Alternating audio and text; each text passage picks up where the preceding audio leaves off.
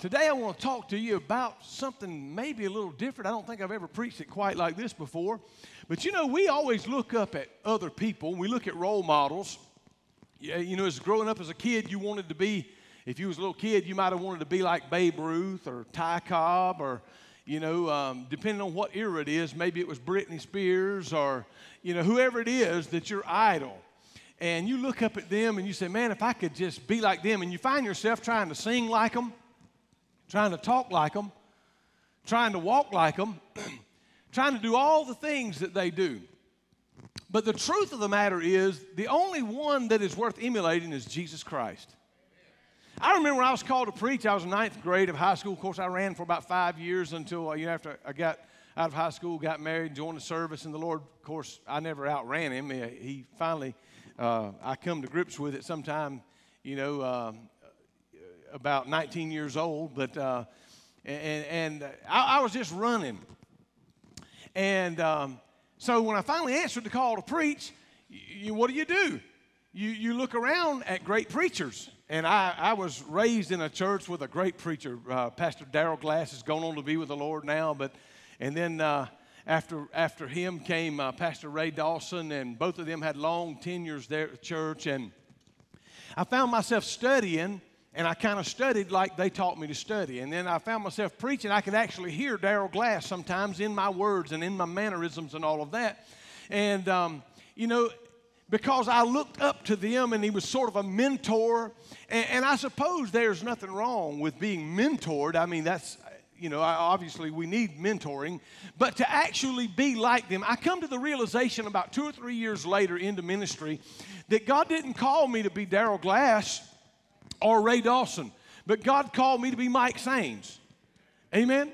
And today I want to just throw something out there. In this message, I want to share with you today entitled People Like Jesus. People like Jesus. And I just wonder how much like Jesus we really are. Now start with, we're going to say, I ain't nothing like Jesus. Well, I know that you and I in this life ain't never going to measure up because we're not perfect. And I hate to mess with y'all, some of y'all. I know that let you down hard. But you're not perfect. And some of you brothers said, amen, Pastor, go on and preach that. Amen. But anyway, we're not perfect.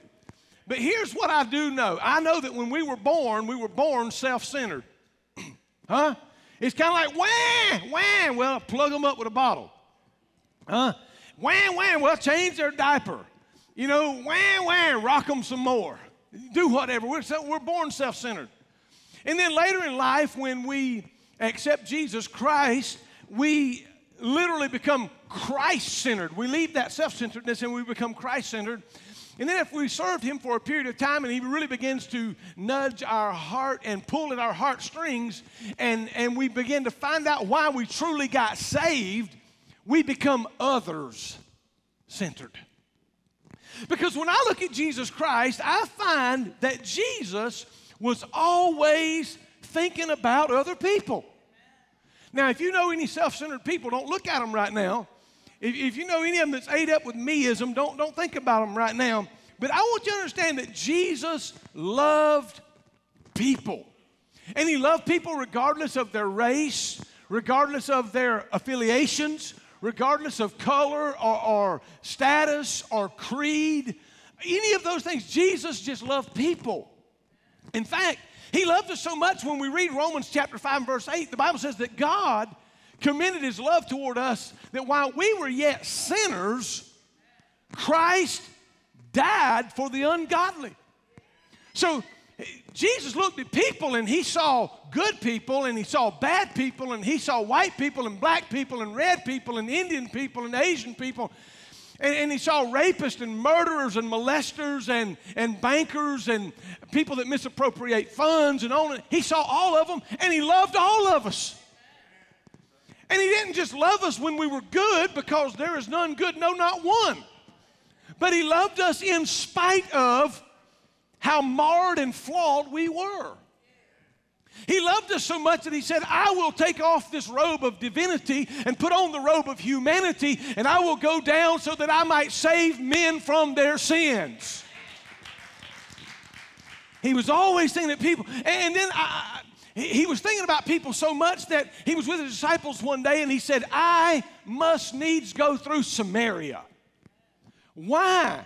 Lord, it's out of the way to go to Samaria. But Jesus knew that there was a woman there that had been with, 5 husbands, and the one she was living with was not her husband. And if you'd ask a bunch of church folks about it, we said, don't even waste your time. She's just, one of them women of the night. She's just sort of shacking up. She's been with 5 men, and she don't even know who the baby daddy is. And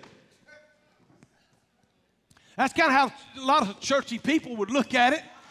But Jesus said, I got to go to Samaria. Why? I'm thinking about this one woman who has had 5 husbands, and the one she's living with is not her husband, but she's thirsty. And she's not thirsty for water out of Jacob's well. She's thirsty for living water that only comes from me. So I'm just asking you, do we think about people the way Jesus thinks about people? And I'm going to just be the first to tell you that I don't think about people always the way Jesus thinks, because after I've been done wrong 2 or 3 times, I'm kind of like, man, I ain't got no time for you. And the rest of y'all can admit that later, but that's just kind of how, we feel sometimes. But, Jesus is there with the woman at the well, and she said, he says, sir, give me a drink. And, she said, sir, you ain't got nothing to draw with, and the well is deep. This comes out of John 4. And he said, well, woman, if you knew who it was who was asking you for something to drink, you'd ask of me, and I'd give you living water. She said, you mean I wouldn't have to come back here? He said, no, you don't really understand. And, and he said, where's your husband? She said, I ain't got no husband. But he said, I know you hadn't got him, but you've had 5, and the one you're living with is not yet. She said, Lord, sir, I perceive that you're a prophet. Anyway, so long story short, Jesus had sent his disciples into town. They went to buy some food. But Jesus just hung out because he knew he had a meeting with this person, because this person, this indigenous person that nobody knew, and she came there at the hottest time of the day because she didn't want to be around all the other women whose husbands she might have been with. So women would come early to get the water before the heat of the day, but she came in the heat of the day so as to avoid people. You know how some of y'all come in late for church and leave early? That was free. But anyway, nonetheless, but they said, Master, later his disciples got back and said, they asked him, bottom line is, this is my ecology, would you just think about yourself for a moment? You hadn't eaten, Master. And Jesus said to them, hey, don't make this about me. I've got meat to eat that you don't even know about. Jesus was always thinking about other people.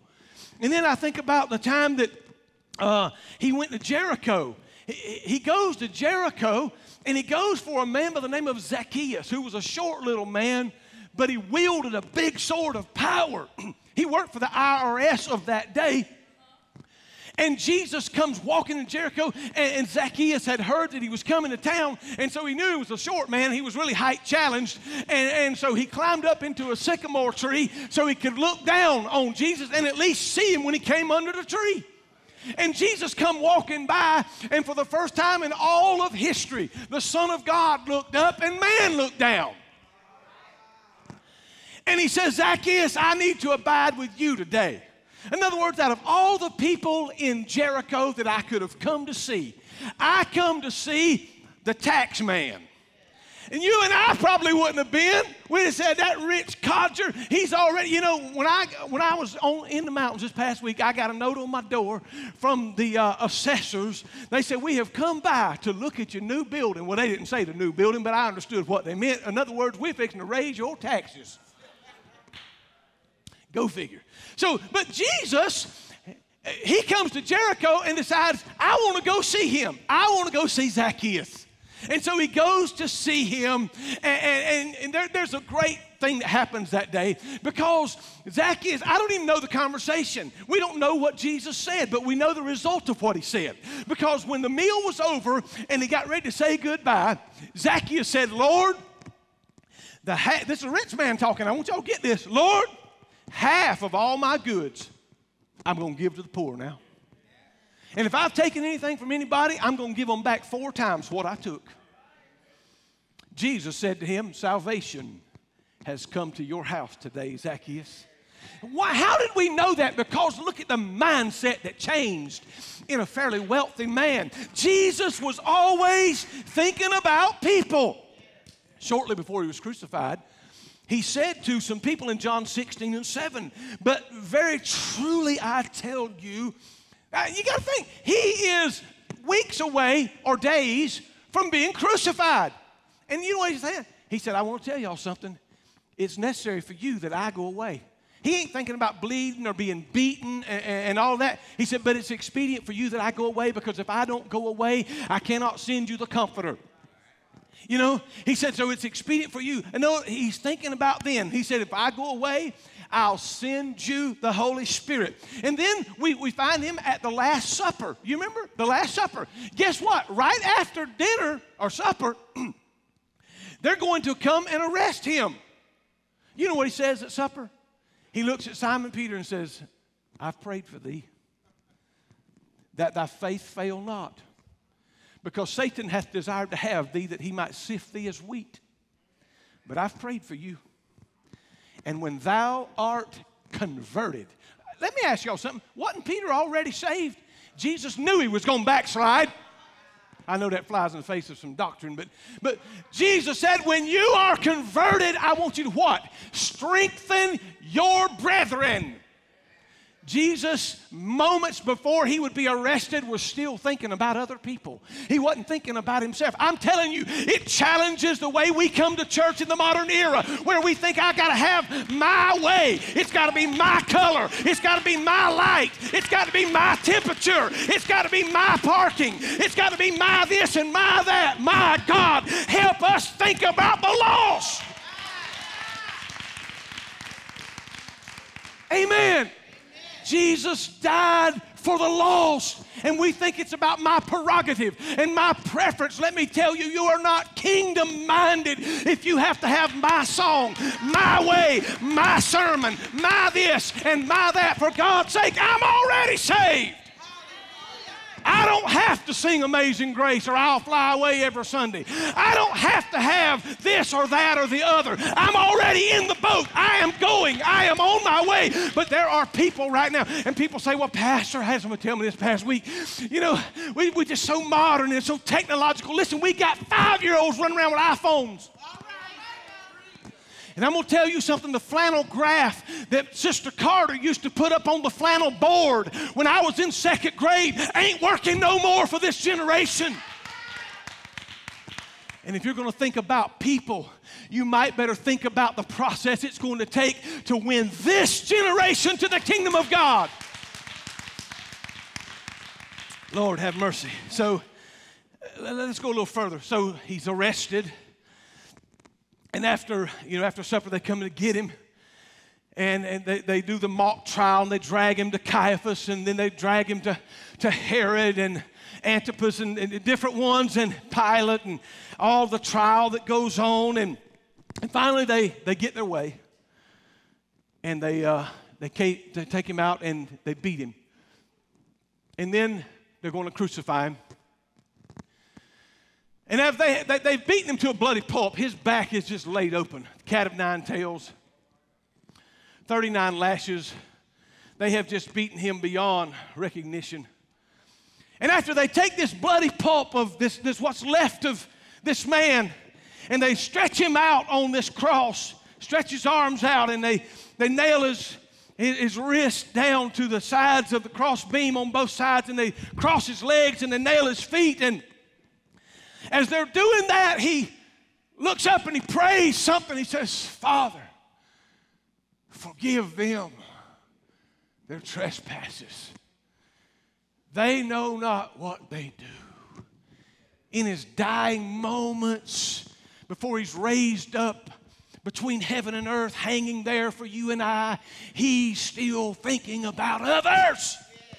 And then when they lift him up and drop him with a thud down into that, and it tears his flesh, and there he is, and he's hanging, and just before he dies, he still thinks about somebody else. He says to John, John, he was standing there, John the beloved, the one that lay on his breast at supper.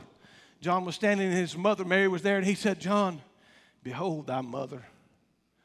Mother, behold thy son. It was the charge to John that he would take care of his mother the rest of his life, and scholars say that he did. I'm saying that in the moments before he died, all the way to the end, He was thinking about other people.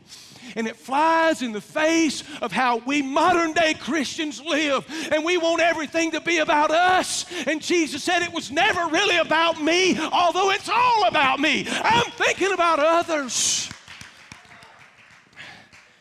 I know it's hard to think of Jesus and Willie Nelson in the same sentence. Only common thread was the long hair, probably. But Willie sang a song years ago. I was a kid, and it said, "You were always on my mind." And that's the way it was with Jesus concerning you. Even when you were doing things you knew good and well was wrong and was sin, you were still on his mind. He was still plotting and scheming and doing everything to try to reach you. You were always on his mind. And no matter what, it would just not get off of his mind that you were there. And so I'm asking, if we're going to emulate anybody, if we're going to be like anybody, shouldn't we be like Jesus? Oh, goodness. Lord, where does time go? It's so important that you know that that's all Jesus did was think about people. And why is that so important to know that? So that you don't become so self-absorbed. So that we don't become so self-important. So that we don't become so self-centered. You see, when we become self-centered, we live as though life is all about us. We're no longer kingdom-minded, but we're me-minded. Why did Jesus always have people on his mind? Because that's what he's the Savior of the world. He come to give us life. Here's what you got to understand this. I'll just make 3 points perhaps. He knew the heart of his Father. Jesus knew the heart of his Father. And that's why everywhere he went, he thought about people. You know, when he was in Gennesaret one day, and the people had followed him. He had done some miraculous things, and they wanted to make him king, but he didn't want nothing about being king. He said it wasn't my time. But as the evening grew closer, they were hungry, and the disciples said, "We got to send them away." You remember me telling you this the other week. We got to send them away because it's getting late. The markets are closing. They got to eat. And Jesus said, "Why don't we just feed them? Have them sit down." And, you know, they took the boys' lunch. Jesus was thinking about people. When the scribes and the Pharisees tried to make it all about the law, Jesus turned it back to people and said the people are more important than the law. I think about Luke 15. In Luke 15, we find the greatest concern for the lost. Jesus was about to tell 3 parables. The first one would deal with a lost sheep. And then the second one would deal with a lost coin. The third and most poignant parable he would speak talked about a lost boy. And oh man, there's 3 nights of revival preaching right there. But before he told those 3 parables in Luke 15, he said something as a precursor in the first 2 verses, and I'll read it. Or actually, verse 2, he says, "The Pharisees said about Jesus," well, here it is. "The Pharisees and the teachers of the law muttered, 'This man welcomes sinners and eats with them.'" I had a guy ask me, I'll just leave him nameless. It was a pastor. A year or so ago, we were starting to really see some serious growth and booming. The pastor said, "How many of all them people are really saved that go to your church? Or you just got a big tribe of people?" I said, "You know what?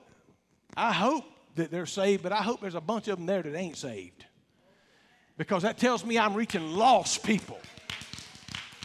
You know what? I don't want to haul water to the sea. The ocean's already full. So I need some sinners in here every single Sunday. I need some people that are like the woman at the well. I need some people like Zacchaeus, amen? I need some people that are lost and undone without God so that they can come in here and hear the gospel that'll change man. It is the power of God unto salvation for everyone that believes. So the heart of the Father, Jesus knew the heart of the Father. Lord, help me. He also knew the reality. Jesus knew better than anybody else the reality of eternity. I want to tell you something. You may or may not like this, but there is a heaven and there is a hell. And saved people go to heaven and lost people go to hell. You can believe how you want to believe. It ain't going to change the fact. I know every time anybody dies, I read on Facebook, heaven gained another angel. Person lived like hell all their life. Now, I'm not saying that they didn't get saved because I'm not their judge. Because they could absolutely accept Jesus Christ on their deathbed if they got time. We have the thief on the cross who did. But I am telling you the reality is this. If we die lost, Ezekiel says the soul that sinneth shall die. Now what is the remedy for that? The blood of Jesus Christ. All have sinned and come short of the glory of God. We understand that, Romans 3:23. But if we accept the grace of God, and if we accept the blood of Jesus Christ, the sacrifice of what He did at Calvary, we do not have to go to a devil's hell. But it is a real place. It is a real place. And I'm afraid we don't preach it quite as hot as we used to.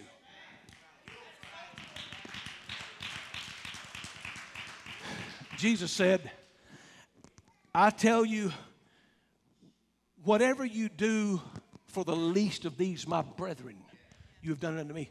Are you people-minded? Are we people-minded or is it all about me? I got to have it my way or the highway. Hello? It's got to be about me. Listen, Jesus knew the reality of hell. Hell is a real place. The Bible says Jesus told this story, and He said there was a man. He didn't say, come hear this parable. He said there was a man. He talked about a rich man with a beggar laid outside his gate. The beggar's name was Lazarus, and one day he died. And the Bible says angels carried Lazarus. And by the way, let me address that angelology type deal. We don't become angels when we die, just so you know that. We don't become angels when we die. But angels carried Lazarus to a place called paradise at that time. And the Bible said in the process of time, the rich man died also and lift up his eyes in hell. Hell is a real place, my friends. It is a real place. So listen, if we really believe in hell, I believe we would witness stronger. I believe we would work differently. I believe we would serve harder. I believe we would be more faithful to the house of God and to the kingdom of God if we really truly believe that we're coming near to the end and there is a heaven and there is a hell. So what does your serving look like? Oh, I got to be people-minded. Oh, that's part of our vision here. To reach the lost wherever they are. To reach, to educate, and to deploy them into kingdom service. So serving, you know, man, we're always looking for people to serve. Hello? You can drive on the parking lot. We're looking for people to serve. Huh?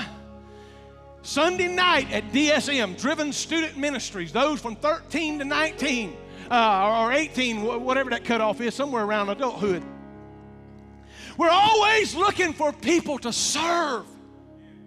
But in the church of today, everybody wants to be served. You can be a difference maker by saying, hey, I'm going to be a person like Jesus. Jesus, you know what He did? He got up from supper that night. He girded Himself with a towel, and He began to wash His disciples' feet. Everybody nowadays wants a big title and not a towel. The towel is a universal symbol of servitude. I don't know how many people would be willing to say, I want a towel. I'd rather be identified with a towel than I had be a title. Titles, they ain't worth nothing. It's what you do in the kingdom of God. Lord, have mercy. So what about your serving? What about your witnessing? What about your praying? Do you pray? What about your giving? I believe if we really believed in heaven and hell, serving would be different. I believe our effort to witness would be different. I believe our efforts to give would be different. I believe our efforts for missions would be different. I believe our urgency for phase 2 would be different. I believe if we truly believe Jesus is coming and there's a heaven and there's a hell, it would change the way we live.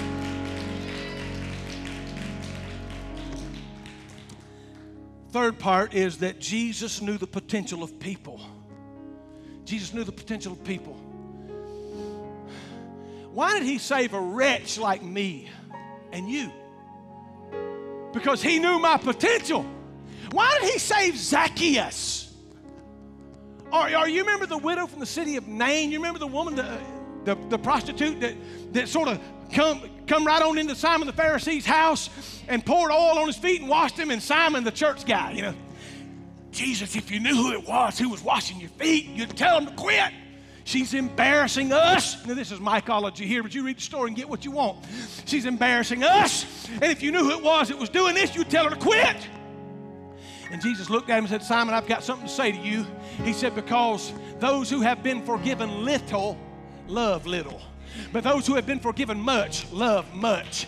You don't understand. She was a lady of ill repute. You don't understand who she was and where she's come from. But I'm telling you, if we understood that there's a heaven and there's a hell, it would change the way we live and the way we look at people.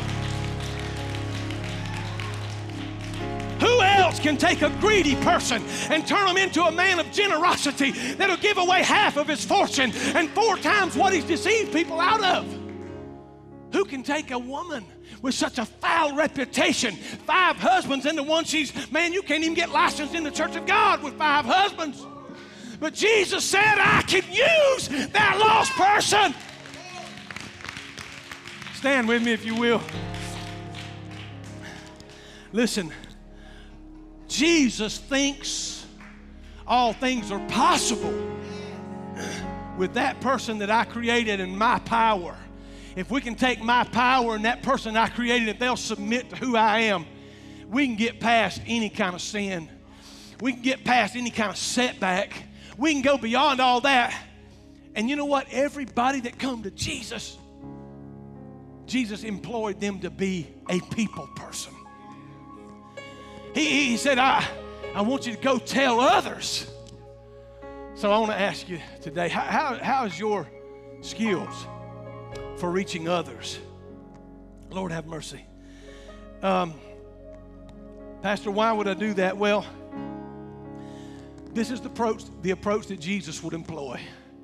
And that is, he would say, we got to be about people. Doesn't matter where they're from.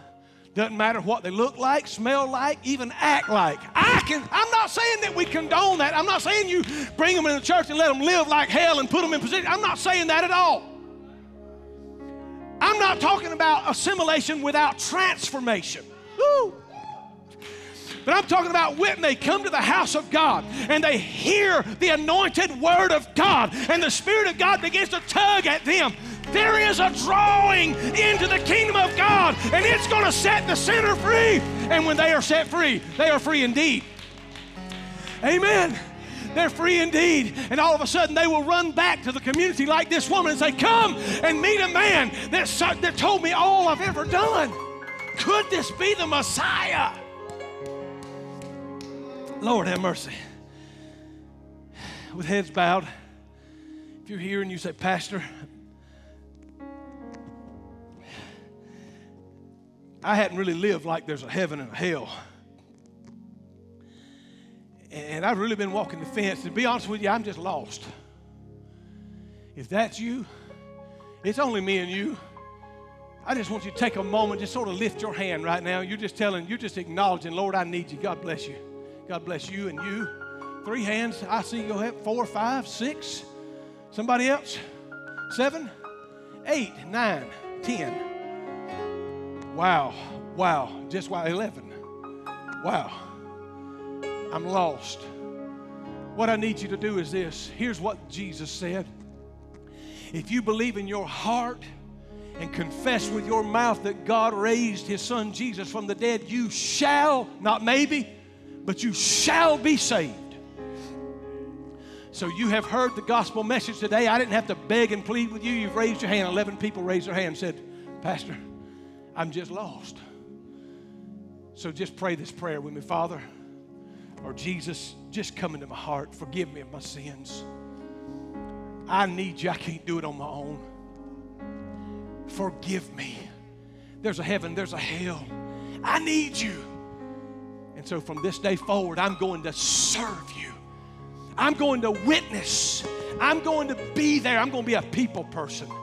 Now, I know time is short, but if you're here right now If you accepted that, if you prayed that prayer, I want you to fill out a hey card. I want to know about it tomorrow when the cards come in that you gave your heart to Jesus, you accepted him. And I want to see you serving. If you're here and you are saved, but you have not been serving as you ought to, I'd love to see a hey card tomorrow that says, Pastor, I'm ready to serve now. And I don't know if it's in the parking lot or serve coffee or serve at the VIP or be an usher, be a greeter. I don't know what it is, but I'm ready to do something in the kingdom of God.